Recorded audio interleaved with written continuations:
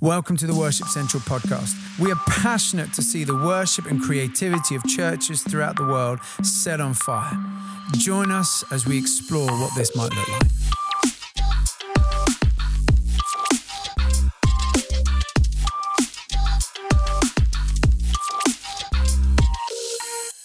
Welcome everyone to the Worship Central podcast online. We've had a great few weeks being able to do this in this new format, and being able to zoom into each other's homes, and so I hope it's been helpful. And today we're going to be looking at leading from home.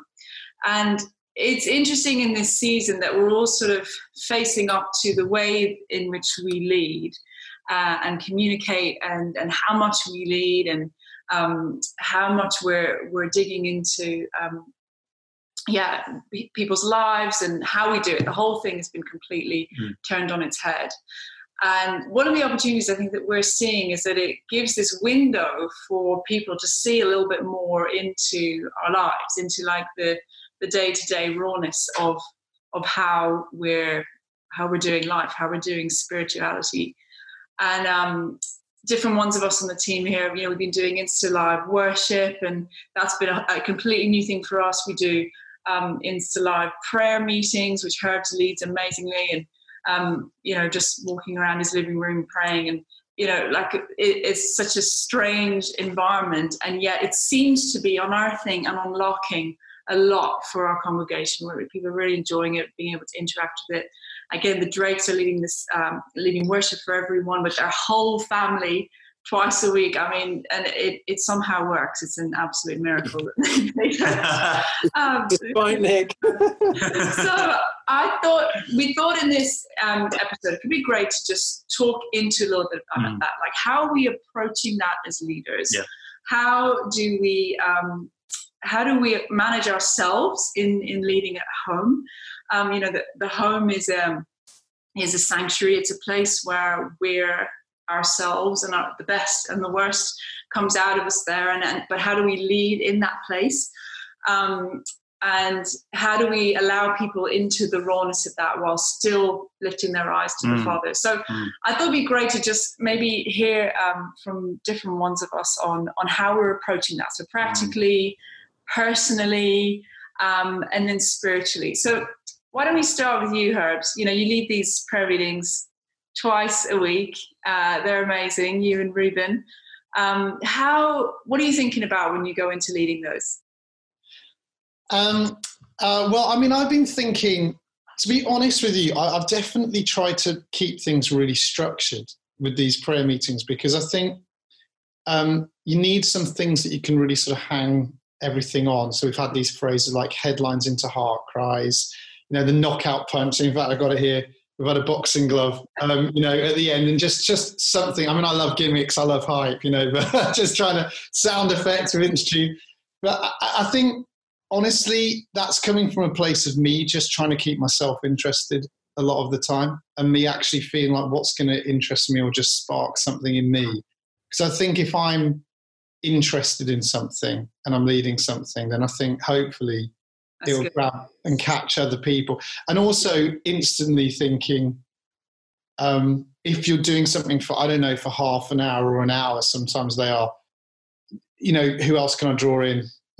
Because I think if you're watching something, you want other people. It's just other people. So we get friend Ruben, just involved, and then we've had interviews and stuff. So that's practically what I'm thinking about. Obviously, prayerfully, there's so much to pray for right now. So there's always a load of content.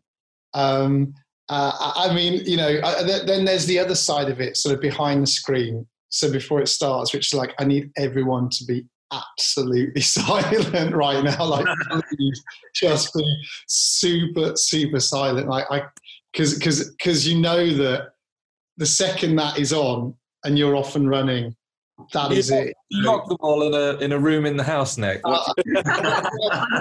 Basically, I'm like, I'm in this corner of the house. Can you go to the opposite corner of the house just for this like half an hour? And there's all of that going on as well. And there's those moments where you're thinking, anything could happen and jump in this. So I try and be louder than anything else going on, which kind of helps with the prayer as well. You can just jump in, but. And so have you found that, like, in your own leadership, like, have you found it really restrictive and difficult, or actually quite freeing? Like, what's been your thoughts on that? Yeah, I think a couple of things. What I've tried to do with our prayer meetings is try and keep them as true to what we were doing beforehand as possible. And obviously that there's a different dynamic. You don't have all the people in the room in the same way, but just trying to keep them really interactive, encourage the comments, encourage people to get involved in any way they can. And at the same time, try and lead them in the same way I'd have led our Tuesday morning prayer meeting beforehand, and keeping a structure, keeping a theme, keeping an idea, a general sense of where you're going. So I think that's one of the things I've tried to do. What else were you saying? There was something else that sparked me. Go on. No, just just how you found it. Have you found it, like, personally, oh gosh, this has kind of released a whole load of, freedom for me in the way that I'm leading, or actually is it much easier when people are actually in the room? No, that's it. Yeah, I think the other thing I was going to say is I think what I've realised is it's both and now. It's not one or the other. So whereas before, maybe particularly for us, we weren't doing so much online stuff. I think we were all about sort of that gathered moment. And I think, and the danger is you do something online, and then you think, well, it's all about online. And that's been amazing. And suddenly you see this whole, and I call it, it's like a room with a view, suddenly you're in this room, but it's got this huge view to the world, and everyone can see in, and they're seeing what you're doing. And I think what I'm realizing through this process, and many churches and others have realized this for a long time, but I think you realize from this point, and maybe after this point, it's both and, you need both to make it work. There are times when the reach of a prayer meeting that's online is obviously far greater. The kind of numbers that you're going to get, even however you quantify that, if someone's just on for a minute and they're praying and then they're off again, as opposed to maybe in a room where you've got 20, 30, 40 people right in that moment. But then there's nothing like the gathered moment where something happens or someone sparks something. And I think that's the main difference, is that you can't quite sense something in the same way, right? That you would when you're kind of solely steering it, So therefore, you just have to do what you would do naturally and personally, and just bring that to the table. I think one of the things that has been beautiful to see during those prayer meetings, and I think that the Insta worship stuff that we've been doing as well, is that it's almost like openness has unlocked openness in people. So during these Insta prayer meetings, you're seeing all these comments, prayers streaming in, requests, petitions, the whole spectrum of prayer, and you just, it feels like you're seeing a bit more of a bit more openness unlocked in people. I think maybe it'd be really interesting to think, how can we as leaders in the church continue to facilitate that unlocking in people after this whole thing is over and we're able to gather again in the same room. Like, how can we maintain and go from strength to strength? And Tim, I was going to ask you, like, the the Insta worship stuff we've been doing, you did last week, and someone made the comment I thought was really amazing. Someone said, it's like we were getting a window into your private times, your private devotion with God. And I wonder whether you just, share a bit about how you approach that. I mean, I know, like, we had some technical issues and stuff, so it was a bit like frantic, but it was almost like that sort of lowered the bar a bit, and you just kind of cracked on, and it was like, I'm just going to go for it. Yeah, I mean, it's interesting. I actually felt, you guys had led the 2 weeks before, and they'd been so stunning. And I actually felt quite vulnerable and quite nervous about it, funnily enough, because you realise when you've got a band, funny enough, even on a stage, lights, there's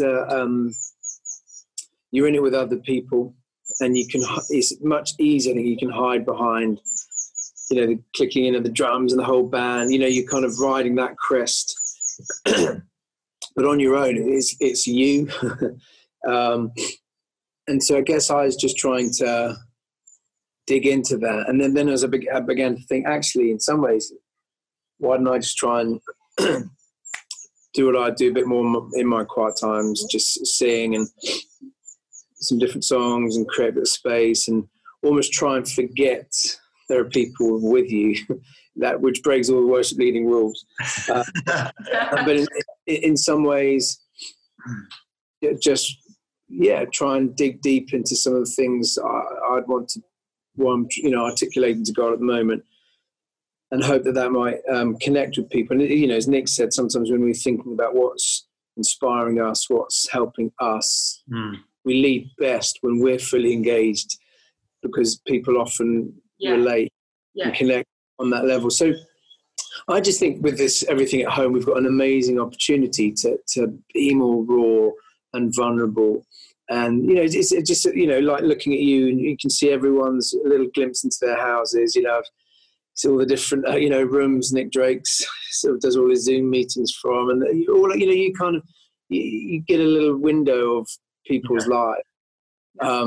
And I think we at church on a stage, we get another view of someone, but it's not a full view. We get the polished, rehearsed, hair, makeup, tuned, ready to go version, but actually worship's this gutsy, all in response. And actually, the other thing I tried to do, I tried to lead a few songs on the piano, which isn't in any way a strength of mine, but almost intentionally choosing to lead from a posture of a bit more weakness and vulnerability, because again, what we want to do, and I think this is the exciting thing we have. You mentioned discipleship, Anna, but we have an opportunity to disciple people that worship isn't about singing brilliantly or playing a musical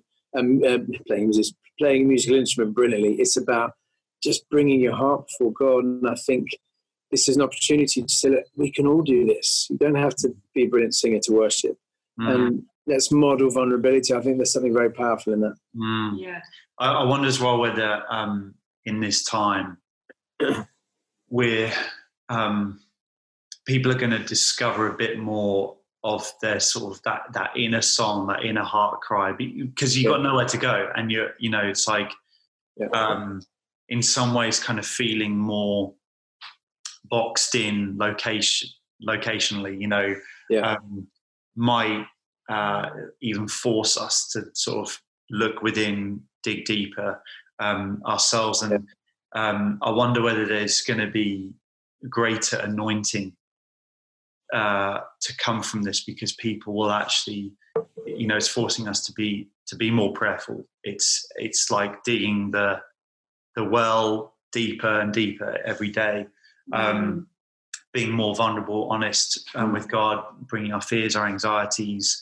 What does the future hold? How does this whole thing play out? All this stuff. I think it's cultivating something within us. And Drake, I wonder whether you could just speak into this a bit in terms of how do we bring all that to God and ask Him to I guess do only what He can do in terms of like, this is all that I'm feeling, this is all that I'm carrying, this is all that you're doing in me. Like, what you take it, God? What's the way forward? I personally think nothing's changed in terms of our posture in this, because what the Christian faith is about is service, isn't it? And leadership is that, what Jesus did of washing feet. We've just been through Easter, and then the cross is the central image of our faith. And so I guess my thinking on just listening to everyone is, and what you've just asked, Luke, is all we're all trying to do is bring what we've got and serve. And I think it's bringing it with the right attitude, it's bringing it in humility, and it's bringing it with the right motivation, trying to bring it to the King, trying to do it as a praise offering to him. And so in a sense, our timeline, nothing's changed. That the virus has come in the timeline, but as Christians, our posture and how we should live out faith doesn't change in a sense. It's just that it's through this camera, it's through the box in front of you. And I guess that's something to think on more, like keeping it simple. And that's what Tim did. That's what Tim did with that worship set and stuff, keeping it simple and keeping it pure. Whatever it takes to purify your offering. I think that's what Tim was I think that's what I'm not putting words in your mouth, but I think that you always articulate me much better. Oh, You've had this thing that you've said before, Drake, which is always hit home with me, about anointing and the definition of anointing. Can you speak into that a bit? Because I think it follows on from what you've just said. Your offering. I mean, anointing is a slippery word, as I like to say.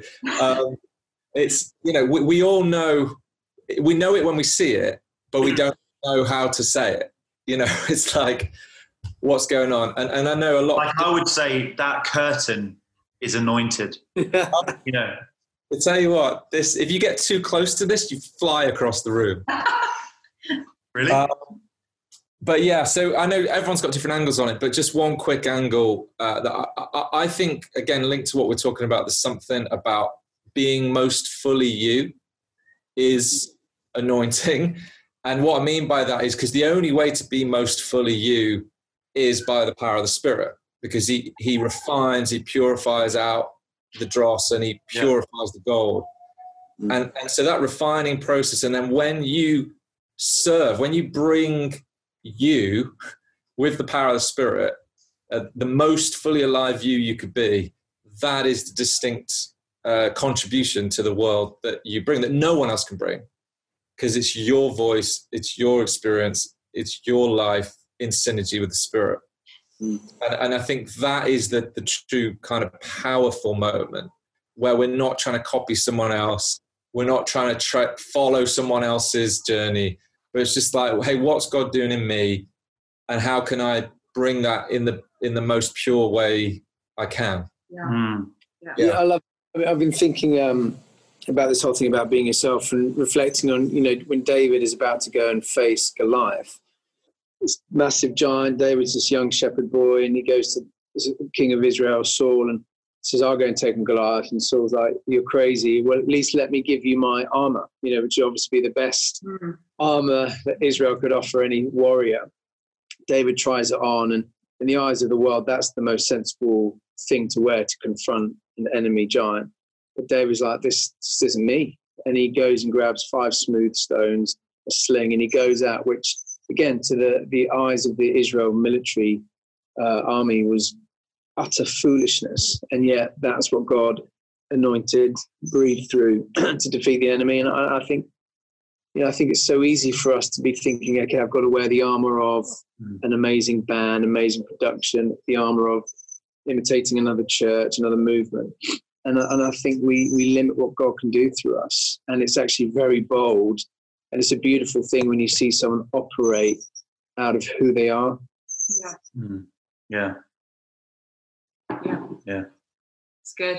Beautiful. Well, guys, stay tuned and tune in for next week. Another episode. We're just loving talking into some of the different things we're thinking about during this season. And we just encourage you in this season to kind of dig deep in terms of what's the Lord put in you? Who are you bringing to God in this season? Is it fully you? Be yourself, be vulnerable. We're just praying that the Lord reveals lots of different things to you in this time. See you next time.